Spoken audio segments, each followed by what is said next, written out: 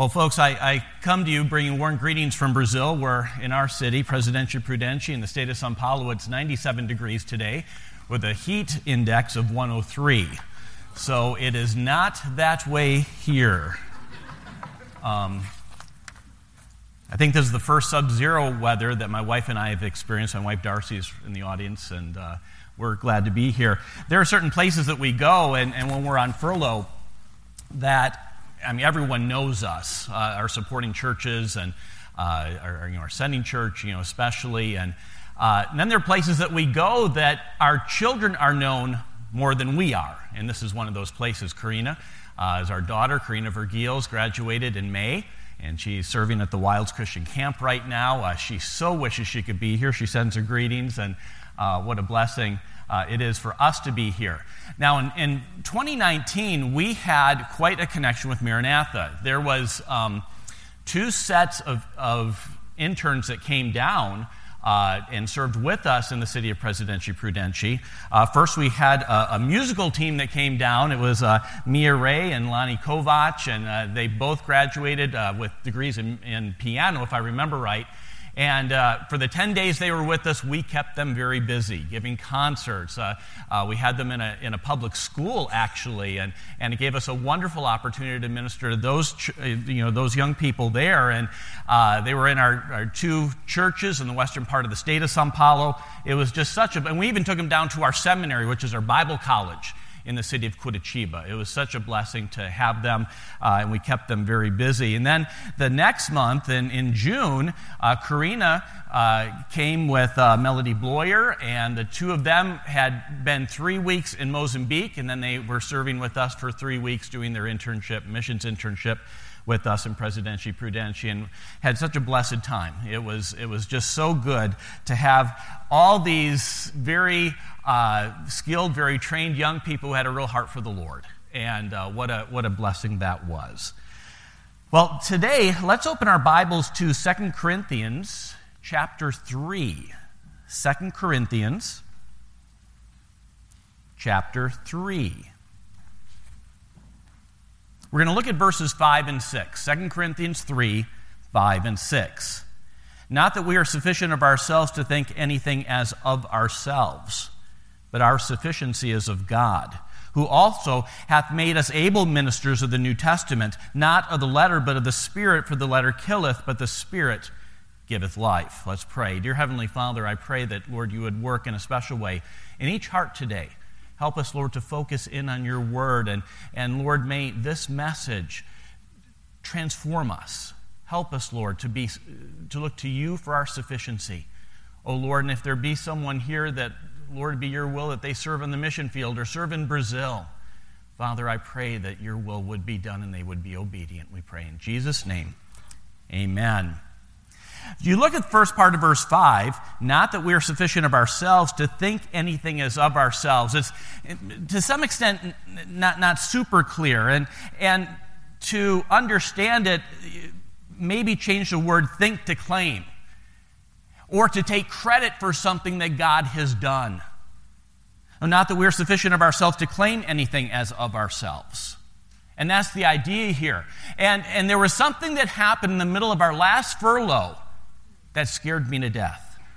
Now, to explain this, usually I give this presentation right after, or give this message right after our presentation, where I show our last church plant and then the beginning of Calvary Baptist Church in Presidente Prudente. The Lord sent us out in 2002 to the city of Oswaldo Cruz, which is about an hour north of Presidente Prudente, where we currently serve.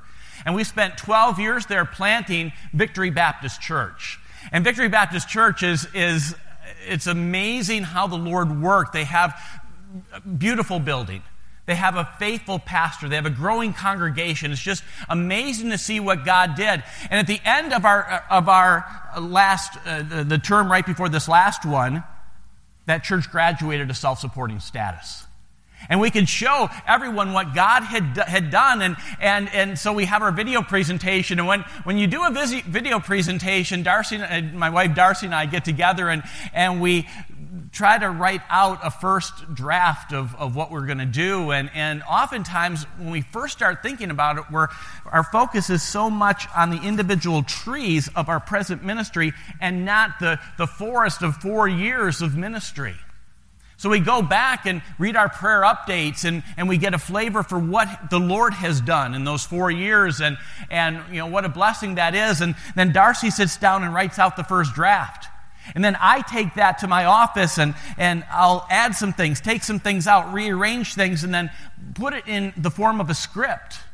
And then assign photos to phrases there to get our video presentation ready. And then we go to a studio, to a sound studio, and we record the audio. Then I send the audio, the photos, and the script to someone to produce that. This time, another Maranatha grad, Caleb Hettu, was such a blessing to us in producing our video this last time. And it's amazing when the producer gets it and he produces that video and then puts music to all the things that we had done. And then we see it for the first time. Folks, tears just well up in our eyes.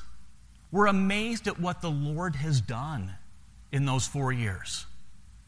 And that certainly happened this time. But what happened in our last furlough was we would watch those videos as video presentation as we were in our supporting churches and giving our report. And every time I saw that video, I thought, wow, look at what the Lord did. Wow, look at what the Lord did. But the middle of the furlough, I noticed something germinating in my heart that was so not right. And it scared me to death. I went from, wow, look at what the Lord did, to, wow, look at what I did. Wow, look at what I did. But what's the cure for that? I took a 3x5 card and wrote out these 2 verses. And I prayed through them every single day. Because what that did is gave me a divine perspective on how God uses us in ministry. And praise the Lord for that. Right before the end of our first furlough, we met with a dear couple who were friends with Darcy's parents in Metro São Paulo. Darcy's parents were missionaries in Brazil. And so Darcy's a second-generation missionary. And we met with them right before the end of our furlough. We were just about ready to head back to Brazil for our second term. And there was some measure of success in our first term. And people would kind of come up to us and say things like, man, you're our hero, you're one of our best missionaries, and things like that. And it really kind of gets in your mind. Well, remember Art Cavey, a retired missionary in Brazil, he said to us right at the end of our first furlough, when you get on that plane, you forget everything that everyone has said to you. Because we couldn't go back to Brazil having this idea that we were these great missionaries that were going to conquer Brazil with the gospel of Jesus Christ. Brazil is larger than the size of the continental United States. We needed to go back to Brazil as servants of God, doing what God wants us to do step by step. Well, I so appreciated that counsel. It was very wise. Let's look at our verse again. Not that we are sufficient of ourselves to think or claim anything as of ourselves, but our sufficiency is of God. Folks, that's the key. That is it right there. Our sufficiency is of God. Now, our son and his wife, Warren, and his wife, Lotta, are serving in Brazil as third-generation missionaries. They joined our mission and raised their support. And what a blessing to serve with them together. They're actually leading our church while we're on furlough right now. But I don't know of new missionaries going to the field that had the advantages that they have. Neither one will pass through the discouragement of language acquisition. Neither one will pass through the frustration of culture shock. Neither one will be totally wiped out by the heat in Presidency Prudential. Because in May 2020, when they arrived on the field, they were basically coming home.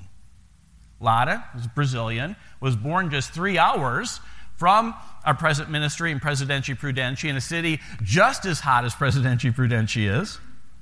And Warren was 4.5 when we arrived on the field in 1997, so we're celebrating our 25th anniversary on the 31st of this month of our arrival in Brazil. And he was 10 when we moved to the city of Oswaldo Cruz. But we challenged them to remember their divine calling. According to Acts 13:2, God has separated them for the work whereunto he has called them. Therefore, they need to depend upon God's sufficiency and not their own. Their own abilities will not suffice apart from the power of God working in their lives. During this first term, they will be tested as Satan tries to discourage them. If experience is any guide, they will pass through some major trials. The first trial came last July. We got a phone call on a Monday, and our son, Warren, says, "Dad, we want to take you and Mom out to dinner tomorrow night." I thought, wow, this is great. And I said to my wife, Warren and Lottie are going to take us out tomorrow night. I think they have news for us. And she said, they don't have news for us. They just want to be nice and take us out. And I thought, okay. So we get there, we order our meal, and Warren tells us that they're expecting their first child. Oh, praise the Lord. And then he said this. He said, "Mom and Dad, you have no luck with grandkids." Because the 3 grandkids that we had, we were in Brazil where they were born in the States, and now we were going to go on furlough, and this new baby was going to be born in Brazil. And we're just not on the same continent as our grandbabies when they're born. But then she had a test, and they couldn't detect a heartbeat. They had lost their child. She needed to go into the hospital and have the procedure to take care of the miscarriage, and they were sad, and we were sad with them. But Lotta recovered well, and really within a couple of weeks was doing great, and was working in the ministry and recovering emotionally as well. Well, we were getting ready to make our move, and one of the first things we needed to do was move my office from our rented house to Warren's office in his house. And so he had my desk, he had all of my 4 bookcases of theological books. Warren has probably a stack of books like this, but he has Logos, and my library is pre-Logos. So we moved all of that over there. And it's funny now because he's on my desk. He has his computer set up with my books behind them. So on any Zoom call, you see all these theological books behind him, and it looks pretty impressive, like he's very erudite, But while we were making that move, Lotta was very quiet. She was just sitting on the couch. And I asked her, I said, "Lotta, how you doing?" And she said, "Fine." And Lotta speaks to us in Portuguese, but she said she was doing fine, and got a call that night. Warren said that Lotta has a fever. The doctors are fearful there's an infection from the miscarriage, and she's going to have to be admitted to the hospital again. And she had to have the procedure all over again. And then she was in the hospital for a week as they dealt with the infection, and we were seriously considering putting off our furlough for another 6 months just to make sure that they were okay. But she got out. The recuperation was much slower this time, but she was recuperating fine, and the Lord just led that we needed to take this furlough. But that's just the first of probably many trials, because the first term is the most difficult that way. There have been MKs that have come to the field, and MKs or missionary kids that have come to the field in the last 15 years, that some of them haven't even made it through their first term in Brazil. They join the mission, they raise all of their support, and then they come down, and for one reason or another, some before their first term ended, some during their first furlough they leave, and some after their first furlough, they end up leaving the field, and it's just so sad. And each missionary agency has an aging population. For us, our mission started in 1935 in the northern part of Brazil, and there are pockets in the northern part of Brazil where the initial missionaries planted churches, and those churches planted churches, and those churches planted churches. And there are pockets in the northern part of Brazil that don't even need missionaries anymore because they're mature fields. But the south of Brazil is not like that at all. The fact is, the Brazil field is in need of God-called missionaries. Well, let's look here at our verses again. Not that we are sufficient of ourselves to think anything as of ourselves, but our sufficiency is of God, who also hath made us able ministers of the New Testament. The word able here is the same Greek word translated sufficient in verse 5. Who also hath made us sufficient ministers of the New Testament. There are times we have teams that will come down or pastors who will come down, and they're able to minister because we translate for them into Portuguese. And they're able to minister to our people. And from time to time, someone will make the comment, Chris, I can never do what you do. And, I understand that's a compliment. I do. But it's pretty obvious why you can't do what we do is because you're not called. The evangelist Jeremy Fraser put it this way: God does not necessarily call the enabled, but he does enable the called.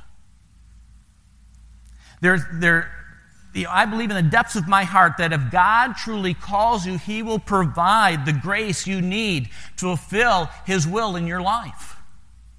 There are three important aspects of missions. First is language, then culture, then climate, that are really important. First, language. Now, Portuguese is not the hardest language in the world to learn.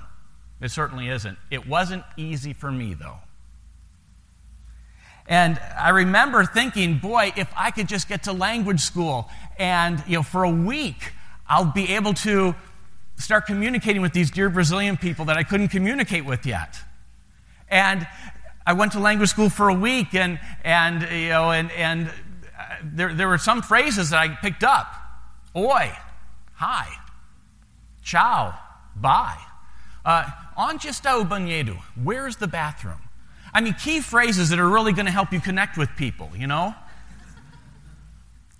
But at the time I was going to language school, 3 hours a day, 5 days a week for a whole year, Darcy had instant ministry. She's an MK. She got to Brazil. Her dad saw there was a need for a ladies' Sunday school class. That class was very weak. Darcy took that over, and that class just grew and grew and grew. It was such a blessing. So as she was ministering, I was struggling to understand and to speak this very difficult language, difficult to me. But I remember I graduated from language school. I continued going on tutoring for a couple months even after I graduated, and they would go over my messages. And I preached for the first time Easter Sunday, 1998. So we'd been in Brazil a little over a year, and Darcy's dad took the Easter story, an Easter Sunday, and split up into 3 parts: the death, the burial, and resurrection.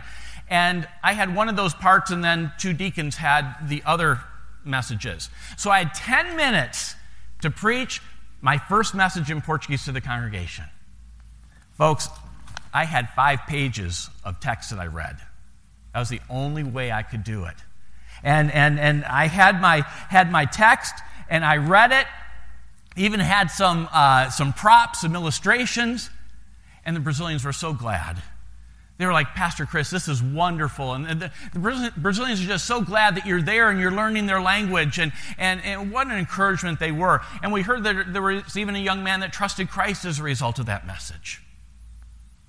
But the other MKs, we had 3 families that were working with us together, and the MKs from in those missionary families, they came up to me afterwards and said, Uncle Chris, they call Santa an uncle, said, Uncle Chris, I didn't understand a word you said.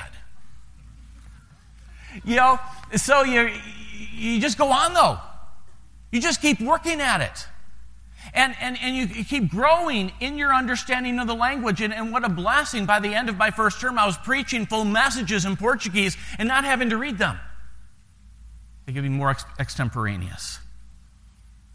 Well, we were in Oswaldo Cruz, and we had a team come. A team came from Bob Jones University, the Bob Jones University soccer team, of all things.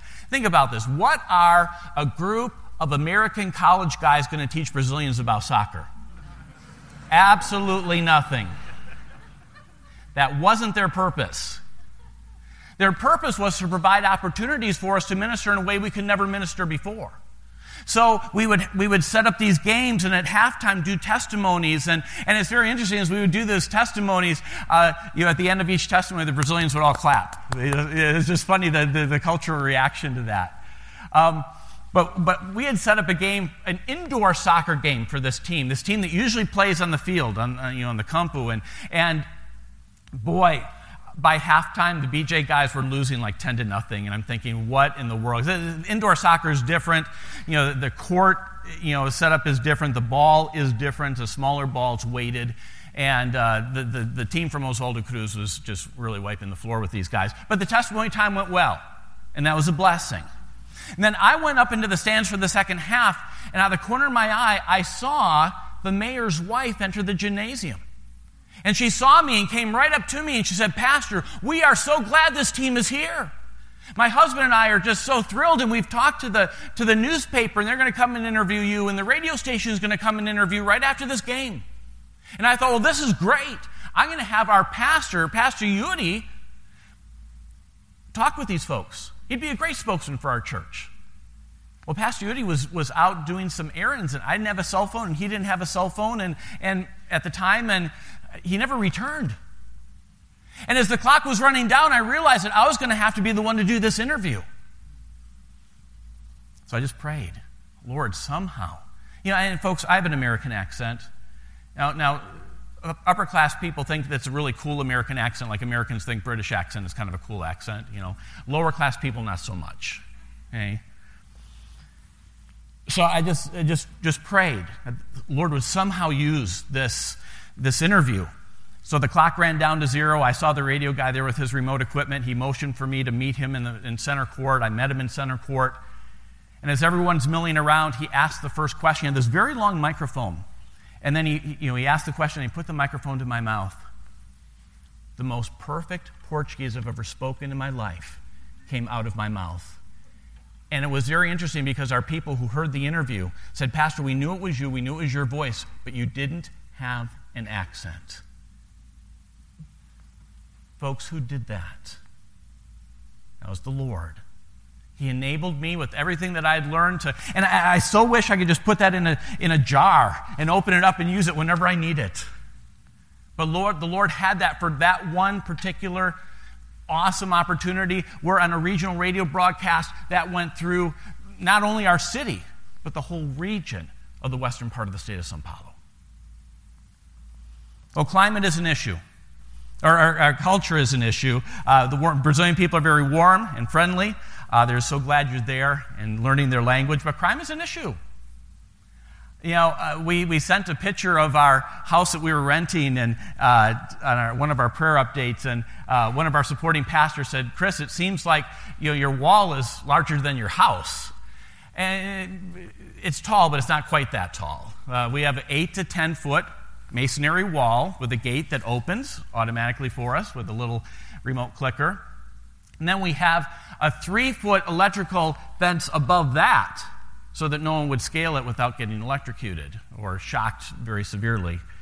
And then we chip in with our neighbors to have a nighttime guard. And he's on his motorcycle with his little siren just going all night, patrolling our neighborhood so the criminals always know exactly where he is. Very interesting. But that's what they do, and it's part of that. Now, folks, we don't live our lives with our heads on a swivel, but we are very aware of our surroundings. For us, we have reverse culture shock. We get back on furlough, and the missionary house that we're living in right now, someone could come right up to the front door and ring our doorbell, and that unnerves us a little bit at first. We're in Brazil, they ring the doorbell, and we talk to them on our interphone and see if we even want to allow them in or not, but we can determine that. Climate is also an issue. I told you the temperature today is 97 in Presidente Prudente. It's one of the hottest cities in the state of São Paulo. I remember in in language school, they encouraged us to watch the news, and we could see the news presenters manipulating their articulators, and how to speak Portuguese. And they always showed the weather for the state of São Paulo, and the hottest city was always Presidente Prudente. And I thought, oh, the poor schlubs that live in Presidente Prudente. Because the Metro São Paulo is very moderate. The highest temperature we've ever had in Metro São Paulo is like 97. The record high, we're in Presidente Prudente, it's like 110. So it's just interesting. And then the Lord calls us to that part of the state of São Paulo, Oswaldo Cruz, and then Presidente Prudente. But let me tell you, when we made the move from Metro São Paulo to Presidente Prudente, Oswaldo Cruz and Presidente Prudente, Darcy's asthma, my wife's asthma, went totally away. It was just the Lord. She had terrible trouble with asthma in Metro São Paulo. But folks, I'm a Wisconsinite. Grew up in Metro Milwaukee. How in the world does a Wisconsinite handle the heat of Presidente Prudente? Folks, it is only by God's grace. God is sufficient. In 2 Corinthians 12, you don't need to turn there, I'll just read this for you, but that's the passage that talks about Paul's thorn in the flesh. He entreated the Lord 3 times that God would remove that from him. And this is the response in verse 9. And he said unto me, my grace is sufficient for thee, for my strength is made perfect in weakness. The bottom line is, if God has called you and you are obedient, he will be your sufficiency. He will provide the total measure of grace you need to fulfill his will in every area of your life. It is very important never to have the mindset that would limit what God can do through a surrendered life. The year 2021 marked the 60th anniversary of Darcy's parents' arrival in Brazil. Bob and Corrine Jones arrived in 1961 to Fortaleza, very close to where Pastor Love grew up, and the same state where they were in language school. Neither one spoke Portuguese. Just a few short months after they arrived on the field, Darcy's mom took her English-Portuguese dictionary to the maternity ward with her to give birth to Darcy's older brother. Can you imagine that? But after 38 years of ministry, they planted 6 churches in and around the metro area of the city of São Paulo. They are greatly beloved by the Brazilian people and by their missionary colleagues alike. Our son Warren, 3rd-generation missionary, this year is going to turn 30 years old. He potentially has another 40 years of ministry before he retires, if the Lord tarries and allows that. When he retires in the year 2062, our family will have had over a 100-year presence in Brazil. How does that happen? It is only by God's sufficiency. Let's look at our verses again. Not that we are sufficient of ourselves to think anything as of ourselves, but our sufficiency is of God, who also hath made us able or sufficient ministers of the New Testament, not of the letter, but of the Spirit. For the letter killeth, but the Spirit giveth life. Let's pray. Dear Heavenly Father, Lord, we're so grateful for your sufficiency. Oh, Father, in every area of our lives, I pray that we would be faithful. And that, Lord, as you lead us, as you call us, and we would be faithful to obey, and by faith take the steps that are needed to fulfill your call in our lives, knowing, Father, that you are our sufficiency. Oh, Lord, work and move now, guide and direct. Bless these dear students. Use them this day as they prepare for what you have for them. We pray in Jesus' name. Amen.